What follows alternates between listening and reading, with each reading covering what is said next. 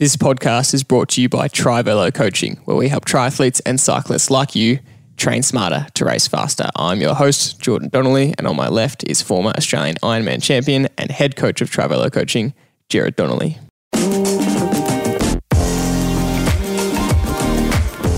In today's episode, we get to speak to expert movement specialist, injury prevention coach, and osteopath, Dr. Jordan Moncrieff, who is a great friend of Trivelo and someone that we put ultimate trust in with our bodies as our movement coach, and is the strength and conditioning coach of Trivelo Coaching. Jordan's backstory: as a young, highly talented footballer, chronic injury limited Jordan's capacity to train and compete at the highest level that he wanted. It was very frustrating for him as a teenager to be chronically injured for years on end. But it also gave him the biggest gift, a powerful reason to explore effective movement, training, and injury, not only prevention, but rehabilitation. So Jordan helps his clients identify their movement, posture, breathing, and or stability gaps, and together helps them fill those gaps with a combined approach using both osteopathy and exercise rehab for the most effective long-term results. Dr. Moncrieff has worked with professional athletes across multiple sports to help them achieve peak performance. Athletes including AFL footballers Dylan Shiel, Dan Hannebery, and Brownlow medalist Tom Mitchell. And more specifically to us, helps cyclists and triathletes, as well as people among a wide range of sports, but especially with the most common problems: back pain, hip pain, or knee pain. And Dad, we absolutely loved the chat with Jordan today. There is so much to unpack in this field of information. It's hard to get through a lot in one podcast, but we really enjoyed having Jordan on. Yeah, it's really valuable information. And from my point of view, it's enabled me understanding, and I've had in my career two really influential, almost strategists from a left field in Jordan and Jim Chin. And it's like Yoda-like instructors. It is, and they have enabled me to continue the journey of my athletic career originally as a professional triathlete, and then as an everyday cyclist. And once you start getting on in years, you feel like you're going to be limited in your performance. And Jordan clearly establishes that that's entirely up to you. And if you want to rethink the way you go about your training, that you have the ability to perform as well as you want to, with the chances of being injured drastically diminished, and the ability to perform at a higher level, no matter what your age is. And they're the key things that I think is important for those skeptics, I suppose, that are out there, thinking that there's only a couple of things you need to do to be a good performer. And as I've said in many podcasts, it's never one thing. And this is just another example of an expert in his field who has absolutely enabled me to perform at my own personal best for a long period of time. And yeah, I'm really grateful to have him on board, and hopefully everybody who listens can have that open mind to try to really understand, what are we doing here? Why should we be doing this type of training in our program, and what benefit we will get from it? And that's the exciting part for us to have Jordan on today. Yeah, and our ask of you today is to have an open mind in this conversation, because it is a more, like you said, left of field or unconventional approach to movement and strength and conditioning and injury prevention than you may have heard.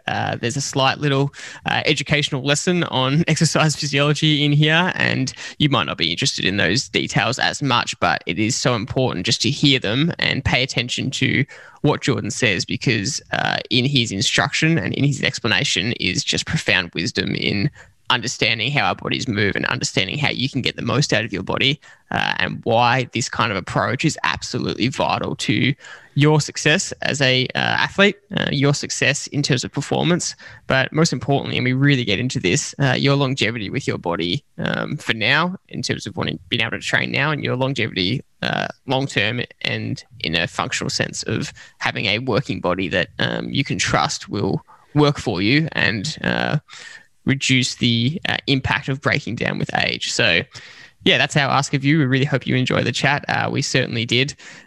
there'll be some things to really wrap your head around. So hopefully you can expect that. But I really hope you enjoy the story of how this came about and where this knowledge and brilliant information comes from. I suppose, George, I could add, if I wanted to say something, if you are an athlete out there that's consistently chronically injured and you're progressively deteriorating in your performance, then what have you got to lose? This is gold nuggets being thrown out there, and they're definitely not conventional. But doing the same thing over and over again and expecting a different result, we know that's the definition of insanity. So have an open mind and be prepared to actually try something, and you will be amazed, like I was, about the results that I've been able to achieve with not only less injury and being able to extend a career that I love doing. Absolutely. That's brilliant. So without further ado, here is the episode with Dr. Jordan Moncrieff. Okay, Dr. Jordan Moncrieff. Geordie, welcome to the podcast. We are so excited to have you on. Thank you for joining us. Thanks for having us, Geordie and Jerry. Now, not only has Geordie already paved an elite career, as we just discussed, in the movement space, in the strength and conditioning space, and we'll talk a little bit about why we're going to use quotation marks when we say strength and conditioning. But also, we've got a little bit of a story we want to start with, because we start most of our podcasts with gratitudes, and you hear us do our weekly gratitudes on the podcast. And I told the story a few months ago when we started doing this about where the gratitudes came from, and it's the fact that I used to run a boot camp years ago, and we would do the gratitude circle at the end of every single session. And the person that I ran that boot camp with was none other than Dr. Jordan Moncrieff himself. And we started that gratitude circle together. So it only seems fitting that we start with some gratitudes again today. How funny it is that we can come full circle. So, Dad, I'll let you start with a gratitude, and welcome to the podcast. Yep, thanks, Jordan. Welcome, Dr. Jordan Moncrieff. And I'm excited today because this is game-changing information that listeners are going to get. And as always, we try to get some people on board to the podcast who are going to really help everybody out there focused on their particular sport. And this is no different. So welcome, Jordan. Look forward to hearing your gems. What am I grateful for? What's my gratitude? Well, we're in lockdown number 4 in Victoria. So how can I be grateful at the moment? Well, I can definitely be grateful because I know that we're used to doing this, and the Victorian public are so compliant that we will get through this again. So I'm grateful for the fact that Victorians are all on board with it and they know what's necessary to do.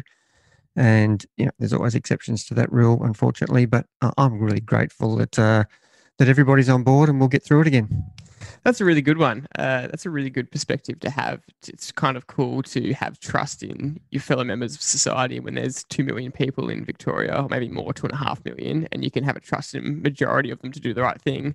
That's actually really cool. I really like that gratitude. Geordie, I'll pass it on to you. What is your gratitude for the day? It's always hard to have a gratitude at times when you know that other people are doing things really challenging, like it's a really challenging part for people in Victoria at the moment. But for me, I'm grateful that I got to walk my dog along the beach before sunrise this morning, and he was mostly well behaved. That's a good one. That's a really nice Fantastic one. And my gratitude, I feel a little bit bad for this. I was saying to the guys off air that I have a clear gratitude in my head, but I'm not sure if I want to say it because I wouldn't want my gratitude to rub it into any Victorian faces. But really coincidental timing. I happened to be in Queensland the last couple of weeks, and then Victoria went into lockdown. And so I stayed in Queensland rather than coming back to lockdown. And I'm really grateful for the lucky timing to avoid it. So I don't want my gratitude, like you said, Geordie, to be a negative for someone else's, but I personally just feel really lucky about this timing and am trying to make the most of it while I'm up here. Fantastic. So moving into today's episode, Geordie, we really want to do a deep dive into, we'll just call it a new movement approach. But to start with, basically, we want to get your story. So why don't you take us right back to your teenage years and how you got started on this journey of exploring movement and functional human patterns of movement and injury prevention? When I was 14, I got chronic groin pain. I was like any other kid. I loved sport. I loved being active, and I tended to overdo it, I guess. So chronic groin pain is osteitis pubis, where it's inflammation of the pubic bone. And it was so severe that I just couldn't play sport anymore. Naturally, you go see a physio, and this particular physio told me to get stronger, strengthen my core, rest, and stretch. So I went away, and I would see them every week or fortnight. I continued to do my exercises really diligently, twice a day. I remember I always joke about coming home from parties late at night, so it might be like midnight, and then I make sure that I do my exercises before I go to bed. I was super diligent and super committed to doing them. What happened though was that 2 years later, I was actually in worse pain as a 16-year-old than I was as a 14-year-old. So that was really tough because I did everything that I was told to do, yet I still wasn't playing footy, which is what I absolutely love to do. And I was in worse pain.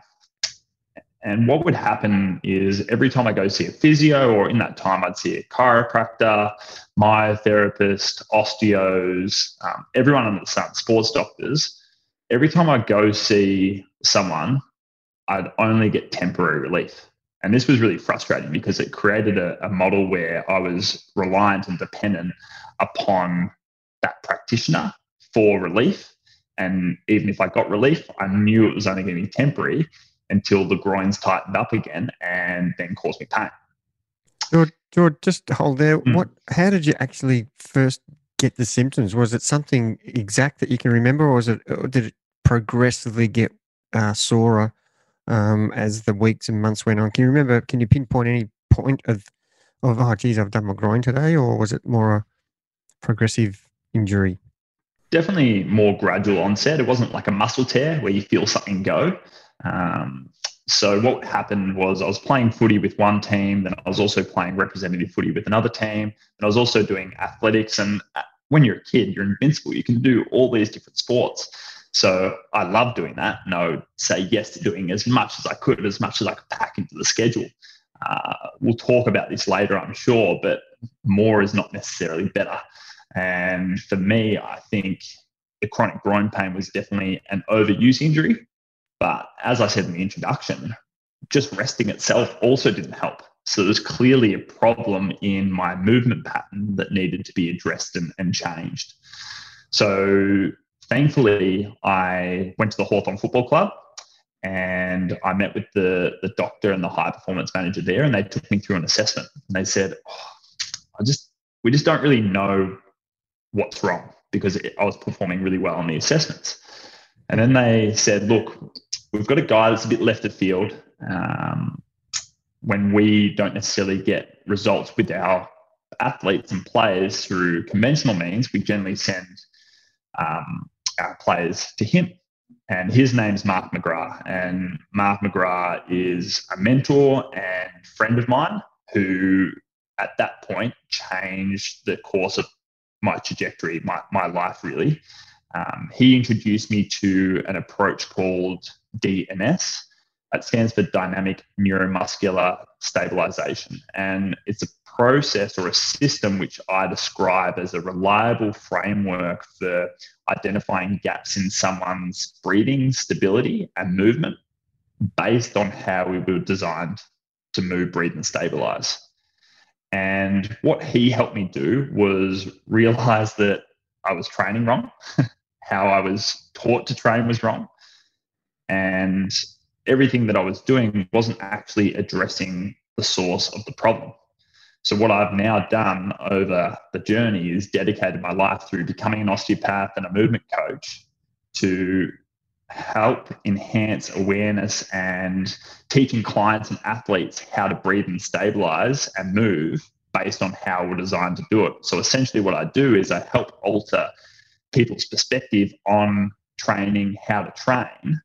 And this DNS approach essentially is based on developmental kinesiology. Now, all that means is our natural maturation of our brain and nervous system. So if anyone is observing a infant between the ages of 0 and 18 months and they don't have a brain lesion, then we see that they go through predictable movement patterns. And that's predetermined by the brain and nervous system. No one's taught to crawl, stand, walk, etc. These are movement patterns that are inbuilt within us. So by honoring those principles of how we're designed to move, breathe, and stabilize, I was able to relax my abdominals, which were overworking, which were placing further tension on my pubic bone and creating that irritation. So I actually had to change my stabilizing strategy to get better. And as a result, in the last 10 plus years, I haven't had any recurrence of my groin pain, nor have I had any soft tissue injuries. And for me, that's all because I learned how to address the source of the issue, the habit that was creating the tightness. And then also, how do I continue to enhance and improve how I'm moving biomechanically so that I've got the freedom and confidence in my body that no matter what I go to do with my body now, I'm confident that I'll be able to handle it and manage my body well without any injuries. It's such a powerful story, isn't it? And yeah, I love hearing. I've heard that a few times, and I love hearing it again. And it reminds me of a journey that I went on with back pain, and I was fortunate enough to come across a local Melbourne physio called Dr. Jim Chin, and ironically, he had been taught the DNS system. I think it's from overseas. George, you'll be able to explain that a little bit. Yeah, it was developed in Prague, and essentially what I love about this system is it's not anyone's opinion. So if you see a lot of the things that have been created at the moment, they're based on someone's opinion on how they think we should be teaching people to move or train, etc. Now, what they did was they measured babies with healthy brains against babies with brain lesions, such as cerebral palsy. And what they noted was babies with healthy brains went through those predetermined milestones, as I said, lying on your back, being able to lift your legs up, rolling to one side, making your way up to crawling, standing, walking, squatting, etc. So these are all predetermined. So what we do with this system is we want to reactivate those brain and nervous system pathways that are inherent to how we were designed to move. So that's why I love it, because it's not based on anyone's opinion. It's how we were designed to move. And the leader of the DNS approach is from Prague. His name is Professor Kolář, and he's been a pioneer in spreading this movement across the world. It's a big coincidence that, Dad, you found Jim 15, 20 years ago, and he actually worked very closely with your mentor, Jordan, Mark McGrath, and both had the same approach and both with amazing results. I really love that breakdown you kind of have said there a couple of times in terms of a summary of what you're actually talking about. And it's helping prevent injury and manage injury and get some rehab by getting our body to do what it was designed to do, move in a way that it was originally designed to from when we're born and through that developmental phase. Now, there was a lot in that story. It's an incredible story. There's a lot of language or maybe jargon that people might not understand. So I want to dive a bit more specifically into some of those terms and concepts that you spoke about. Specifically, if we take it back to your own example, you would say that you developed in those teenage years what we call osteitis pubis or something similar. Is that correct? Yeah. Yeah. And so explain that, and compared to, this developmental phase that you're talking about, something had changed from when you were 0 to 2 to when you were a teenager, 14, 16, and your body wasn't moving in its optimal way. Is that correct? Yeah, definitely. There's lots of different reasons why we end up having pain. A lot of them can be habitual and compensatory reasons. So let's use my example. I overtrained. So when we overtrain, we start to fatigue.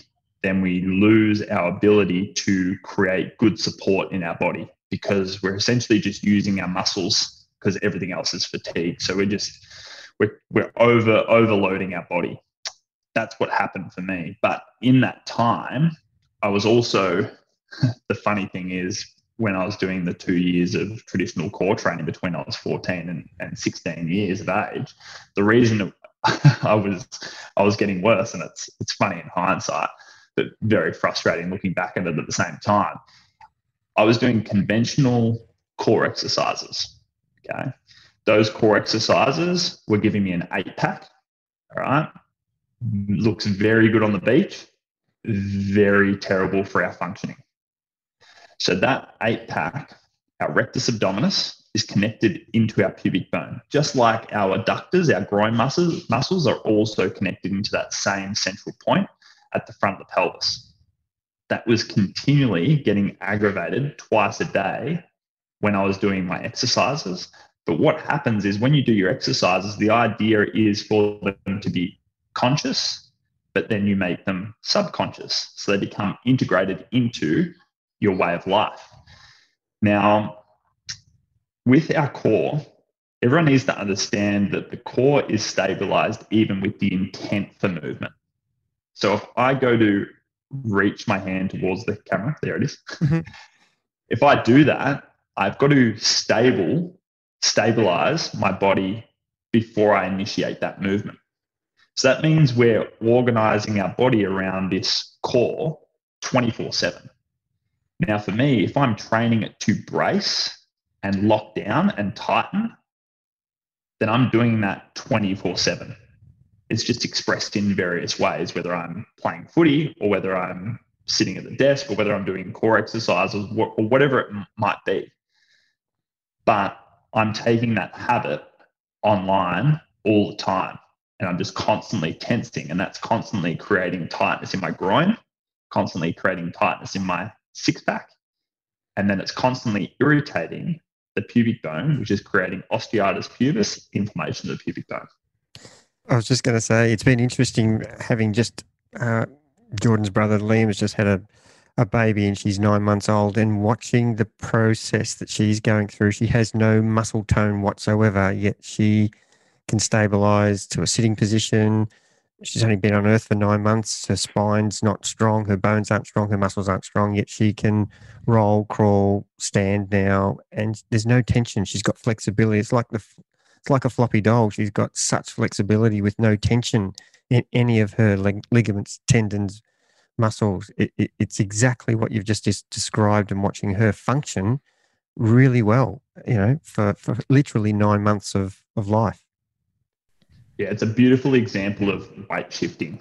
So this is when we talk about how this system might be different to other systems. A lot of other systems train concentric muscle activity. So when the muscle shortens, as an example. Now, so bicep curl is a clear example of that. It's just one muscle shortening. Exactly. As opposed to when we extend the elbow, straighten the elbow out, our triceps working, but our bicep is lengthening. So it's eccentric lengthening. But essentially, my main point is a baby will use weight shifting as opposed to muscles. Now, if we can use weight shifting and get the right muscle activation as opposed to trying to grip the muscles, then already that's an efficiency. So when I look at the principles around DNS and how we're designed to move, it's ideal breathing, deep system core stabilization, spinal length, joint centration, body awareness, turning, gliding. These are the things that we start to see in babies. But as we grow older, we start doing more sports. We start sitting at school. We start hyper-specializing for either sport or desk work. There's lots of different variabilities. We might have a certain pathology where we go in for surgery. It all changes our pattern, and we create compensation, and we move away from how we're designed to move. So essentially what I do with my athletes and clients is I say, this is where you're at. This is my ideal framework where I want you to get to. So there's a gap. We want to minimize that gap by teaching you how to breathe, move, and stabilize better, more in alignment with how we're designed to do it. Once you do that, you'll be far more efficient. You'll have far less likelihood of injury. You'll be able to train more consistently. You'll reduce your time till fatigue. Therefore, not only will your performance improve, but also your longevity with that performance will improve. That's a really great summary. And I want to keep diving into this because, again, a lot of this terminology or language will be very new for people. And I really want to get an understanding of this kind of this core concept, pun not intended there, where you were talking about everything kind of stemming from your core, and the fact that traditionally we are told that to improve your core, you do core exercises like you were talking about, where you got prescribed maybe sit-ups or planks or that kind of thing, which is really developing these superficial muscles. And I want you to kind of explain a little bit deeper the difference between the superficial side and the deeper core stability side, because there's two factors to this. One is that deep versus superficial, which you've touched on a little bit. So that's one part of the philosophy. And the second part is your philosophy on those words you used before, which I think are really key words: gripping and tightening versus relaxed core. And if you ever go to a gym, you do a PT session or something like that, and you're doing these exercises to get more of a six pack or that kind of thing, the trainer there will tell you to squeeze your core, tighten your core. And even in cycling and triathlon, when you're on the bike, a lot of people will say you need to squeeze your core more. But you're saying the opposite. You're saying to have a stronger core, you actually need to relax. So do you want to dive into that a little bit? Yeah, for sure. There's obviously a lot there. Let's talk about the components of our core. Okay, so our core is combined up of many different muscles. It starts at the front of the neck, in the front of the throat, deep neck flexors. Then we've got the diaphragm, which is housed underneath the rib cage. And then if you go down even further, you get to our pelvic floor.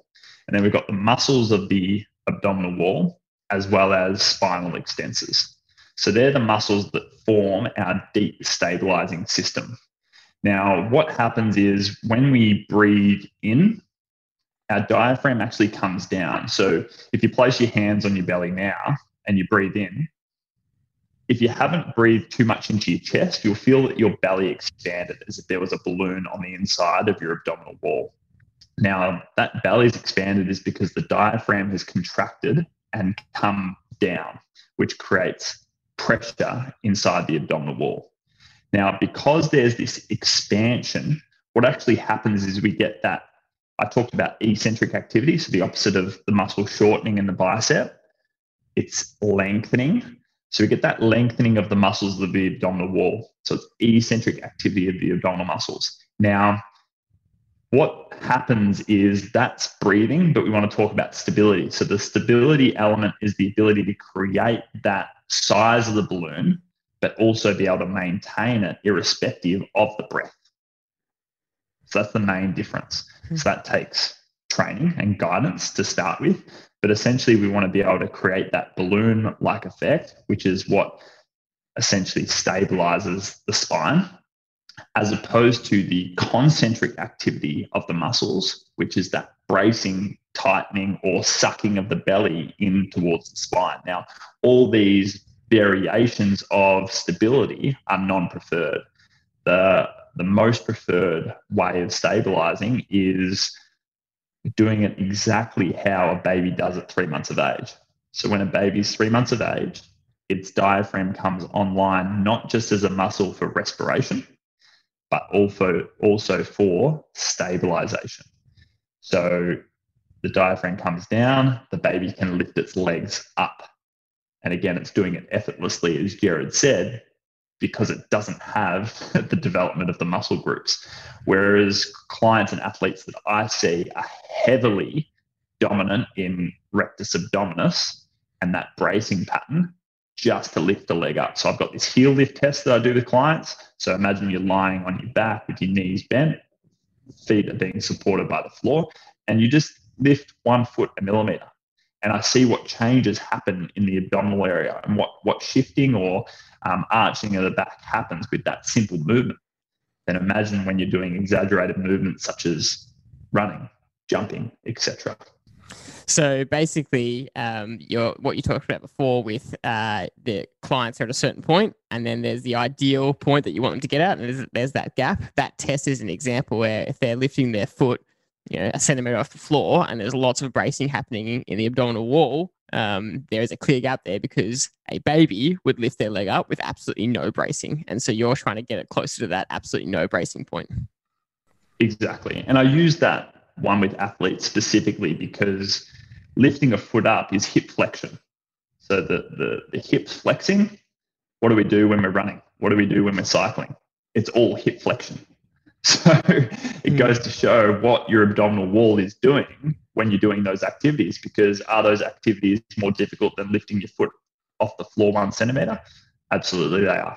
Yeah. So this is a whole lot of new stuff here. And it's, again, it's hard to wrap your head around because it's so backwards to what we're conventionally taught. We are taught that the more abs you have, the fitter you are, the better your posture is, the stronger your core is. And you're right now saying for people to do the opposite, and you can take it a little bit far and say, oh, well, the bigger my belly, then maybe the stronger my core.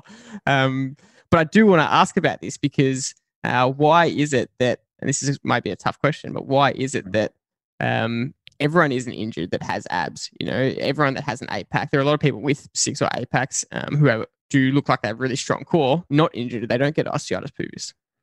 Yeah, it is a good question, and it is a difficult one to answer. I think the first thing I always think about is when you're younger, you've generally got youthful tissue.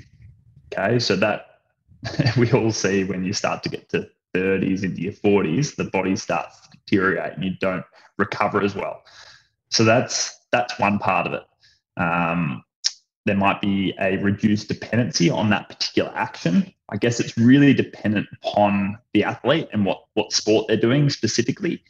Like, for example, if you're bike riding and you've got a really tight core and you're bracing, it's probably going to have less of an effect on your body compared to if you have that pattern when you're running, for example. Running's a much higher impact activity, so it's going to have much greater implications than riding on a bike. That's why everyone goes through the process of running and then, can't run anymore, I'm going to jump on the bike and I'm going to swim, because they're lower impact activities. But I guess the main point I want to also make around that bracing strategy is all it does is create more tightness and pain. So if I push on someone's muscles as an osteopath when I'm doing soft tissue, for example, their muscles are hypertonic, so there's increased tonus in the muscle because it's overworking. Now, that tightness is what eventually creates pain. So what I need to do is I need to release that muscle for them, either using manual therapy or using exercise and postures, which is in alignment with the DNS approach. And how I phrase it is I want to reset their body. I guess I want to say I want to reset their body and bring them back to their natural, most optimal state. But what bracing does, especially if we are using the cyclist as an example, is it costs a lot of energy. So if you hold your hand out in front of you and you just let the fingers be nice and relaxed, and then you make a fist, which one costs more energy? Obviously the fist, yeah. Making the fist. So it's the same with the abdominal wall. If you've got this balloon that expands and is effortless and it's efficient, versus someone that's locking down and bracing, not only do you not get the diaphragm firing correctly, so getting the main benefits of optimal stabilization, but it's an energy cost. So if you're thinking about running long distances, cycling long distances, triathlons, Ironman, if you want an edge, efficiency, energy conservation, it's the biggest edge that you can get. Just learning to breathe better is going to give you a massive benefit over the course and duration of your training and competition. It's such a great point, and I only thought of it yesterday when I was out on my 5-kilometre radius bike ride around the hills where I live and doing repeats of the same 16-minute hill 3 times. And as I progressed through the training session, my back was getting tighter and tighter, and all of a sudden my brain went to where it should have gone from all the stuff that you've taught me and Jim taught me, and instantly I started breathing through my abdominals and the pressure came off my back, and I was all of a sudden pedaling properly with no tension. What a difference. And that was just an example yesterday of thinking about the action that I'm doing whilst my back is tightening and getting more, fatigue is creating that tightening. And obviously I'm tensing as I'm getting tired. And it's just a great example of what we're talking about. Yeah, I mean, Geordie, you've basically taken the DNS approach and you've molded it into what you've coined your own reset approach. And I want to touch on kind of this reset approach because you've worked with us very closely on this over the last couple of years, and that's why we have you on this podcast, and that's why you are the I'm going to quote unquote it again, strength and conditioning coach of Trivelo Coaching. And I want you to talk about your reset approach and kind of the details of what you focus on yourself in this approach and how you've created it, and what makes you so confident in this approach with athletes. The reset system is a collection of guided videos that help you reset your body every day. And we want it to be a daily or an almost daily practice because we need to start to change how we move habitually. We need to make the changes consciously so that they can become subconscious. And also within the program, there's a complete guide to optimizing your movement. So what we want to do is we essentially want to redefine your understanding of optimal movement, because I think no one really knows what it is. But as I've said before, if we use a baby and their ideal natural development of our brain and nervous system, we know that it's nobody's opinion. That's how we all developed. So that's got a lot of merit.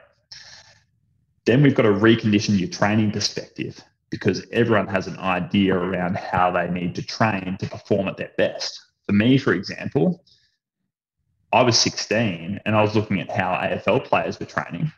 I didn't want to do anything different from how they were training because they're at the elite level. But I also needed to understand that I needed to do something different because that wasn't working for me. So over time, what's termed the erosion model is I'd fall back into doing strength and conditioning and being like, oh, okay, if I do a little bit, I'll be all right. But I just kept getting worse. So eventually over time, I did less and less of traditional strength and conditioning, and I got better and better. And then once you redefine your understanding of optimal movement and recondition this new training perspective, that's when you can start to retrain and set your body using those videos.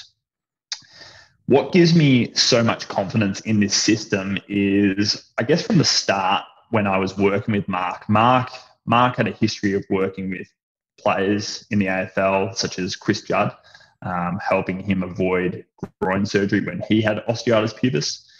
He helped extend Luke Hodges' career in 2012. And then if anyone's familiar with AFL, not only did Luke Hodges then go on to play in 3 premierships, he also played an extra 2 years at the Brisbane Lions. So some of those examples, definitely when I was younger, gave me a lot of belief in Mark as well as the approach. But I think what Mark did for me was he helped me actually understand the source of the problem. He actually helped me understand how people move. So when I'm working in a clinical setting every day, I see it every day.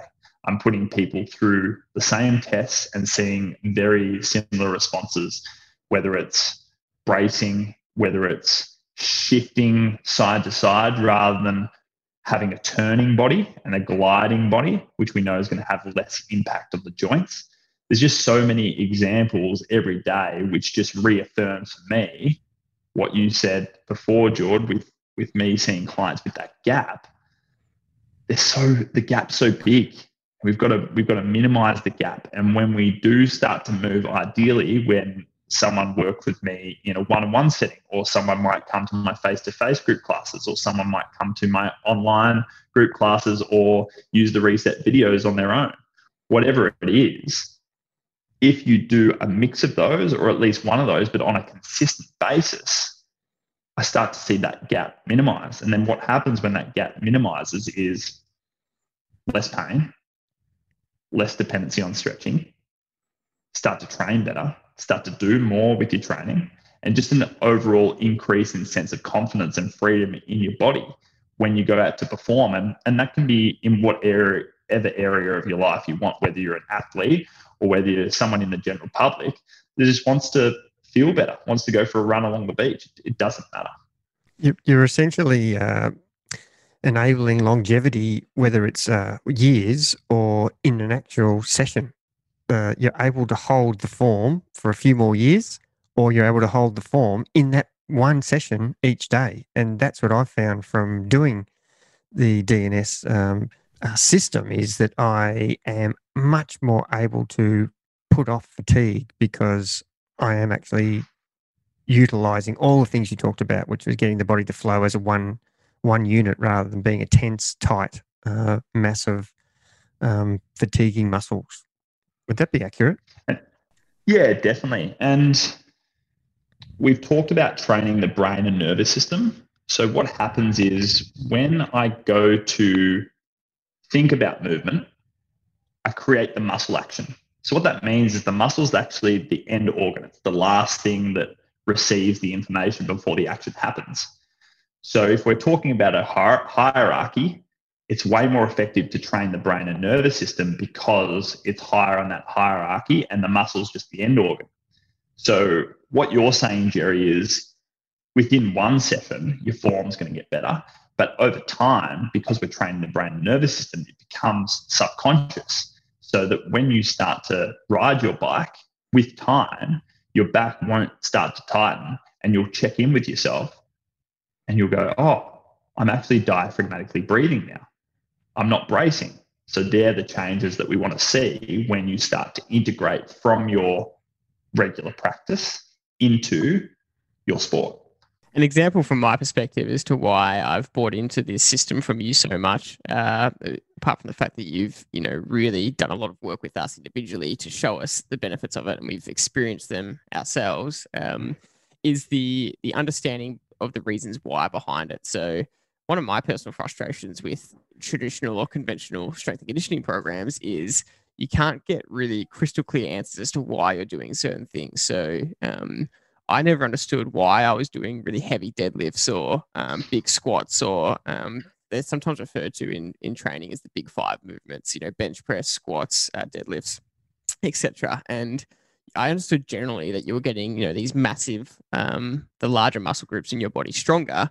But there was always risk involved. It always seemed like a lot of overload. And I didn't see the direct correlation between that kind of strength and performance, whether it's on the footy field or running or cycling. But it is quite common for elite athletes to do these kind of programs. And I fell in love with this kind of reset approach that you've taught us, because you could really clarify why it worked, why it makes sense from our body's true kind of evolutionary perspective. And like you said at the start, it's not an opinion. This is exactly what happens from a developmental phase compared to an opinion of a strength coach that, this type of deadlift is better than that type of deadlift. And I think I wanted to give the example that if you ever see Dr. Jordan Moncrief in real life, he is a man mountain. So he is 6'5" and just a ball of muscle. And if you looked at him, you would assume that and also a very high-level footballer now still, playing in the QAFL. Also previously played VFL. So you'd assume that you are like most professional footballers and you spend a lot of time in the gym. But you tell us, George, when's the last time you went into the gym and did some serious weights? Yeah, it was probably back when I was playing VFL. So that was 2015 to 2017. And I think each year I just did a little bit less. And then post VFL, nothing at all. So it's been 4 or 5 years now. So most people would assume that without going to the gym, you would lose kind of any superficial muscle growth. And if you look at, if anyone gets to see Jordan, you can go visit his Instagram or something. You look like someone that goes to the gym. And so that is a lot of fear of people, that if I don't do these traditional things, my muscles might shrink or I might get weaker. And what you're saying is that that's not a problem. That's not something you need to worry about. Oh, and it depends. If you're going to be a bodybuilder, of course you don't want your muscles to shrink. But if you're a triathlete, you want to be as efficient as possible. So actually carrying that extra mass is actually going to be detrimental to your performance. Yeah, and I guess the main point is that you can stay strong regardless. And in your case, you might have lost a little bit of muscle mass, but you are just as strong because of these movements. These movements are making your core stronger, even though you are relaxing and not overloading the muscles as much. Oh, I feel way stronger. I'm more connected to my body. And also with how we move and the sort of movements that you're talking about, George, with traditional training, is they're very rigid. It creates a lot of tightness. And today we've talked a lot about relaxation and efficiency. So the other point that I could make is with training, especially for athletes, more is not better. So an effective long-term approach requires balancing. So not necessarily balance, because I think all three of us can agree there's no such thing as balance. Everything's happening in ebbs and flows, but balancing with yin and yang, we want to make sure that our program's balanced. So that's why you go to Trivelo, because you want someone, a coach, to say, this is what you do this much, not anymore, because they're looking after you. They're the one that's making sure that you're not getting injured. So what happens with this is something that actually makes you feel better. So you do it, it makes you feel better. You feel like you can run longer. You feel like you can run faster. You feel like you can cycle more. It's something that is allowing you to reset back to your most natural, optimal state so that you can go again. So it's all about quality. And essentially what we want to do is we want to improve someone's functional threshold. So it's got nothing to do with someone growing bigger muscles. We want to improve their functional threshold, which is essentially their capacity to do more with good form and lengthen their time till fatigue. That's what we want to do.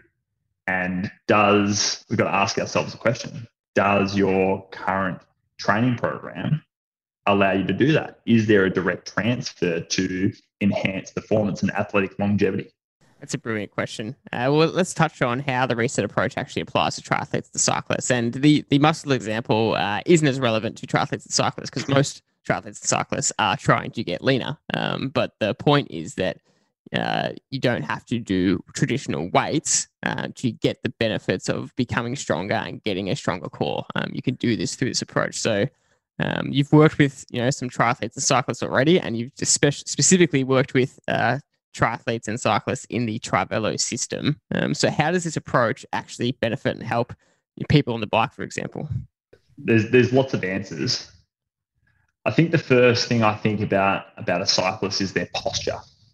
So their posture on the bike, they've got flexed hips, so their hip flexors are tight, and then they've got this C-shaped spine, and then they've got reclination or extension of the neck, an arch in the neck if you're looking at a cyclist side on. So what we're already seeing is these different pulls on the body, and it's creating this posture. So what we want to do is we want to lengthen out the spine for one. That's really important. So increasing the distance between the crown, which is the top of the head, and the tailbone, making that nice, even length, not having these big curvatures between the crown and the tailbone. That would be one. The other thing is if we don't get that, then the diaphragm doesn't fire correctly and optimally. So that means we don't get that effect of the intra-abdominal pressure, okay, which is that balloon type effect inside the abdominal wall, expanding. Now, when we get that length of the spine and when we get that pressure and that balloon type effect inside the abdominal wall, what most, if not all, cyclists report is greater pedal power, greater push through the pedals. So that's one way that we can influence posture to create a performance effect. Other things that we do within the Trivelo strength and conditioning program is we also address releasing full body. So areas that we know that you're going to be tight in, we've got postures that allow you to release those areas. We work specifically with the core and breathing and how that can improve yourself on the bike. And then we talk a lot about knee tracking and alignment. And that's also really important for runners, not just for cyclists. When you look at that fixed position on the bike and you're talking about the diaphragm, the spine being shortened, and so therefore the diaphragm being compressed, you would say, the massive negative of that is also your ability to breathe properly, right? Definitely. And I think really important is we just want to be able to breathe through the nose as much as possible. It also depends upon the intensity of what we're doing, but breathing in through the nose rather than breathing through the mouth. Nose is for breathing, mouth is for eating. It's an easy one to remember. So we want to do that as much as we can. And then we also, as you said, George, we want to be breathing as efficiently as possible, because we all breathe between 17,000 and 25,000 times a day. So I think if we can improve how we take one breath and do that over the course of the day, it's going to have a great impact on our energy and how we feel and how we perform. So, George, when I look at the elite, let's just take triathletes or cyclists. They make the activity, they make it look easy, and then you can immediately see the elite cyclist who's about to drop off, say, the pack. Let's just take the Giro, for example. You look at Yates attacking. He looks free. He's flowing. He's fluid movement. His body's in sync. You would say that's an example of someone who's got really good core stability and functionality of their pedaling action. And you look at the guy who's about to drop off or get dropped. His cadence becomes harder. His pedaling technique, everything, his form is falling apart. They're examples of what I think you're talking about. And for whatever reason, they're fatiguing. If they went back to the basics like we're talking about, it is going to prolong the chance of you becoming that cyclist who gets dropped off. There's a whole lot of other things that are important. It could be to do with nutrition. It could be to do with your fitness level. There's never one thing. But certainly if you have a relaxed body, and I keep looking at the way Yates attacked the pink jersey and rode away, it just looked effortless. And that's kind of what we're aspiring to, is to make our functionality of our cycling or running or swimming. It is not just a vision. It is actually a true story that the more effortless you make it, the less fatiguing you're going to make, because you're not fighting with yourself. Yeah, and it's really not a matter of, let's say you're riding, Jerry, and you've got this bracing strategy, and then I just tell you to relax. You're going to say, I can't. So it's actually something that needs to be trained off the bike. Okay. It needs to be trained in an environment where we can give complete attention to the breath, to stability, and then we work on challenging that movement. So let's say you're lying on your back, and I say, lift your legs up one at a time. So you're in a lying squat position with your legs up towards the ceiling and hands up towards the ceiling. Now, that already is going to be super challenging for most people to do without tensing their abdominals. But if you get to the point where you can start to relax those abdominals, then we say, let's roll onto one side. So you're supporting through one, like your right hip, right shoulder, and you're on your right side, and the left shoulder, left hip's off the floor. So you're rolling. Can you do that without bracing? So there's different ways of increasing the challenge to our body off the bike, where we're saying, okay, no matter what the challenge, is your habit that strong, your new habit that strong, where you can maintain that relaxation despite how challenging the specific task is. And for the moment, we're talking about the bike, but it can be anything. It can be you running, you swimming, it can be your gym training, whatever it is you're doing, that's a specific task. So can you maintain that relaxation based on the task? Yeah, look, there's so many examples, and we've got a few athletes who've come to us, and one particular from a CrossFit background, and really, really going great guns as a triathlete. And he's identified that the tense, tight, big muscle groups that he's got are not actually functional for a triathlete, and he's doing everything in his power to reduce that. And it's been great watching him, decrease the size of his body to enable him to run better and to move free. And he identifies that, and they're examples of what we're talking about. To try to get your body to suit the activity that you're actually trying to do well in. We could go on in this topic for a long time. And I feel like we've got this overview of the approach, and we will probably need to do a part 2 of the podcast to start going into more specifics. And I'd love to get some feedback from the listeners about questions you have about this. because I know when I was learning this, and I was fortunate enough to learn from both you and took some classes with Mark McGrath himself as well. And I asked you both about 1,000 questions to try and gain an understanding. So that's how long it took me to really grasp this whole concept. And you've done a really good job of explaining all the basic concepts today. But what would you like athletes out there to know about their movement, about their bodies? What's the message that you're trying to get through to athletes to start thinking about? Because they really need to start thinking about things a little bit differently, don't they? Yeah, I think just stay open. Stay open that there are other options for how we can train our body. I think we get fixed on and put things into boxes. So, okay, a triathlete does bike, run, swim, and then they do strength and conditioning with some foam rolling and some stretching. Right? So it just becomes known that that type of athlete does that type of program.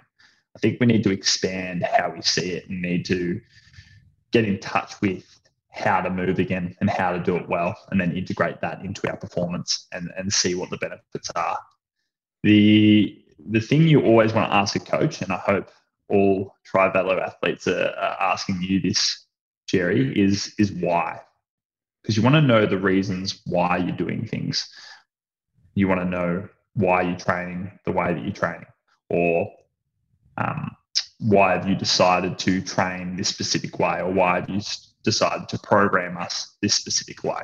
Because once you understand why, you can process it and say, does that make sense to me? And if it does, then you do it. But we also talked about in the podcast about, are you training in a way that creates a direct transfer to enhancing your performance and athletic longevity?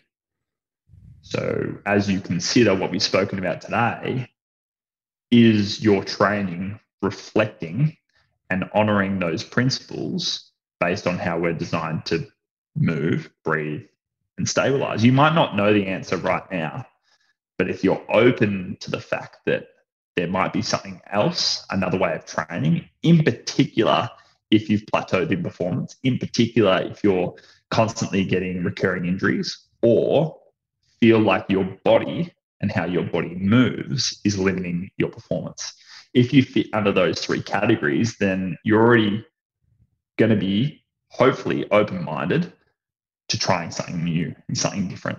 Because again, as I said before, something different is probably exactly what you need. It's interesting. We've used the example in the podcast already that, for example, you aspire to be at the top of your tree in your chosen sport, which happens to be football, and you knew what was the right pathway to take, yet you still wanted to keep dabbling in the things that were holding you back. And that's totally understandable for everybody out there. Yeah, I might do this, but I'll still do the other things as well. And that's your decision. But we're just trying to get the listener out there to understand that there are better ways. And just because one person who does very well in their chosen sport does it this way, it's not necessarily, they may not have achieved the highest level they could be. If they did something like we're talking about, they could actually be better. And that's kind of the message we're trying to get across, I think.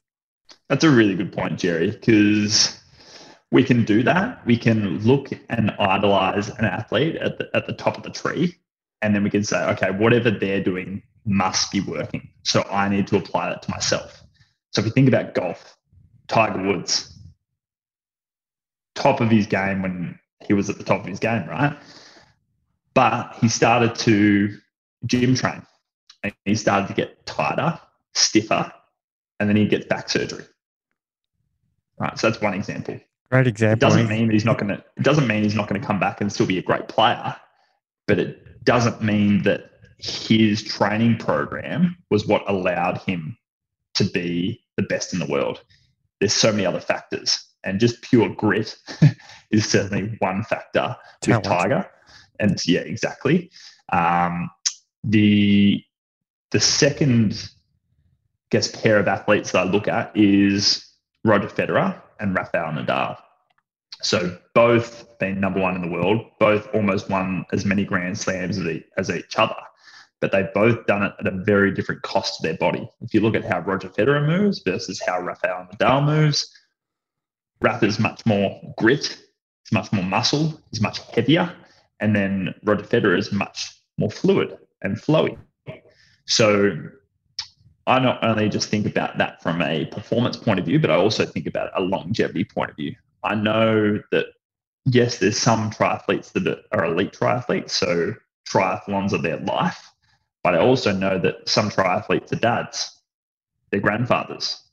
So they also want to be able to squat down and play with their kids or their grandkids. They want to move well. They don't want to be restricted and limited by their body. And this is what this movement system, this approach allows you to do. It allows you to, I guess, get to a point where you can move well and do all the things that you want to do and not be limited by your body. And that's really important for me, because for 4 or 5 years between the ages of 14 and 19, I was just limited by my body. I was limited by my capacity to move. And not only does that have an effect on mental health, feelings of frustration, anger, depression, anxiety, etc., it means that it takes you away from doing the things that you want to do, doing the things that you love. So that's why I'm so passionate about it, because I want people no longer to be limited and restricted by their body. I want them to be educated and empowered to start to move, breathe, and stabilize better, so they can do all the things that they love to do.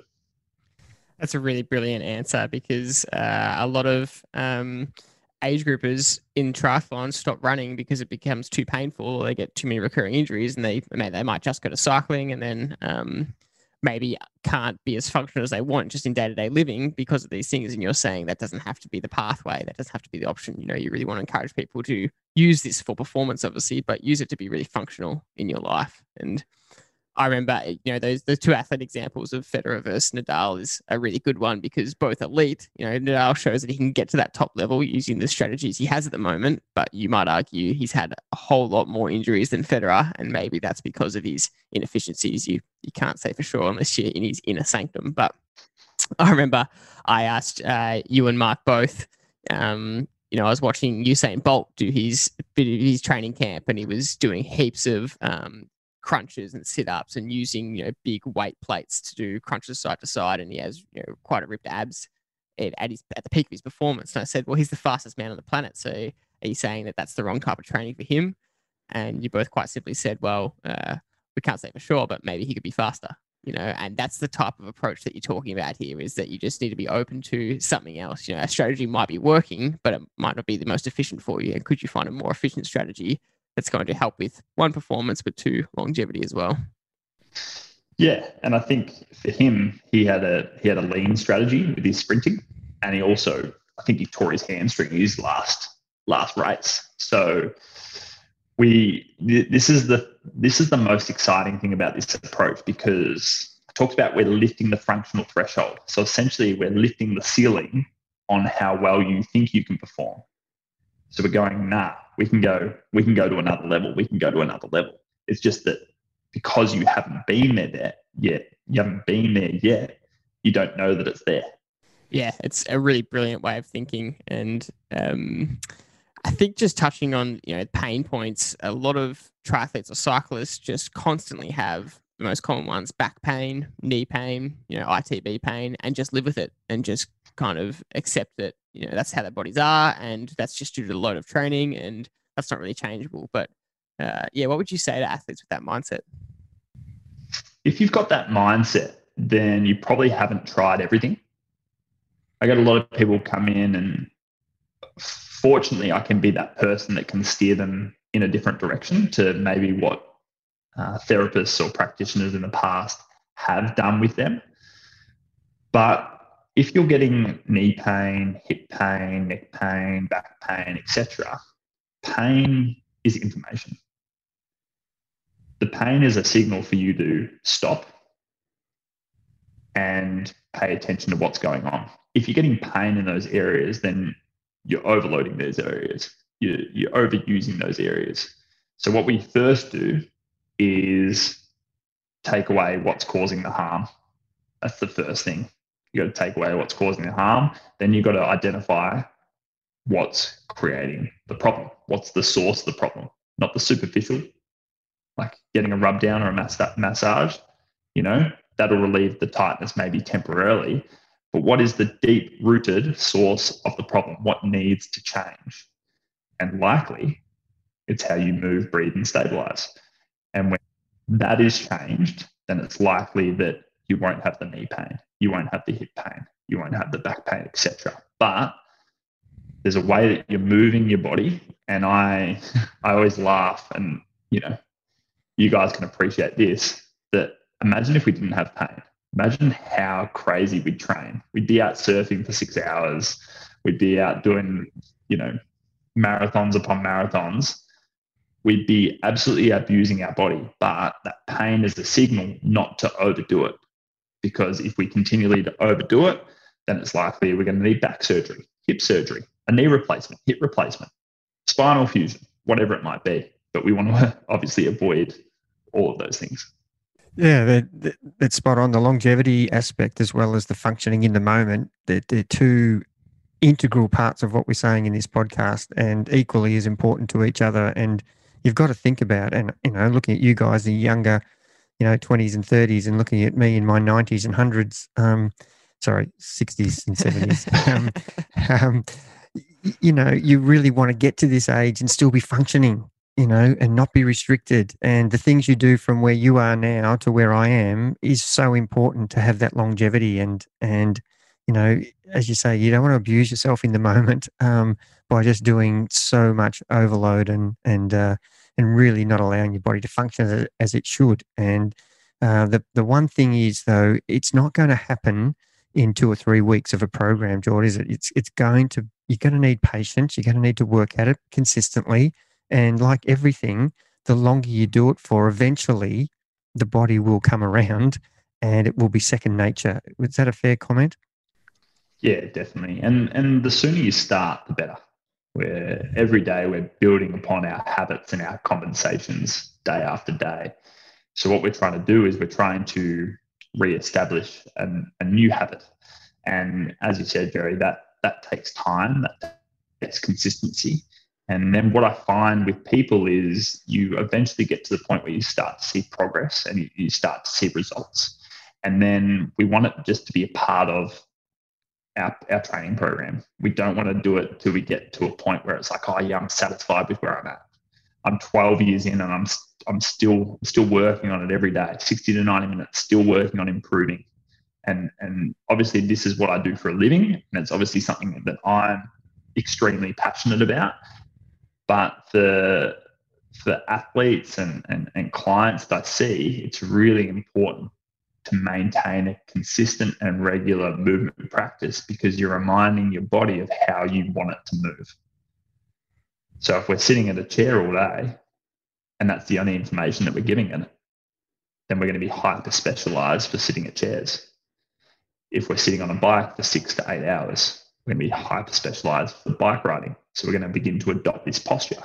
So we need a way of resetting the body to bring us back to our most natural and optimal state.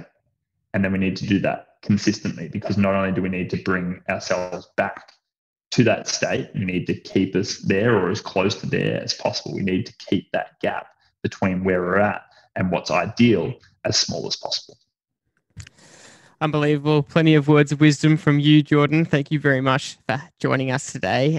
We've gone into a lot of different topics. This is a bit of Pandora's box, so I can't wait to have you back on again to explore some more topics in this realm.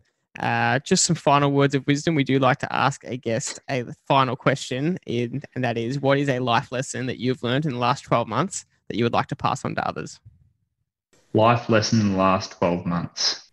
I'm of the belief that the only way to change our posture is to be able to own the posture ourselves. So if you're continually going to see an osteopath, a chiropractor, or a physio for temporary relief, you're not owning your posture. You're going to that therapist and saying, I'm broken, fix me.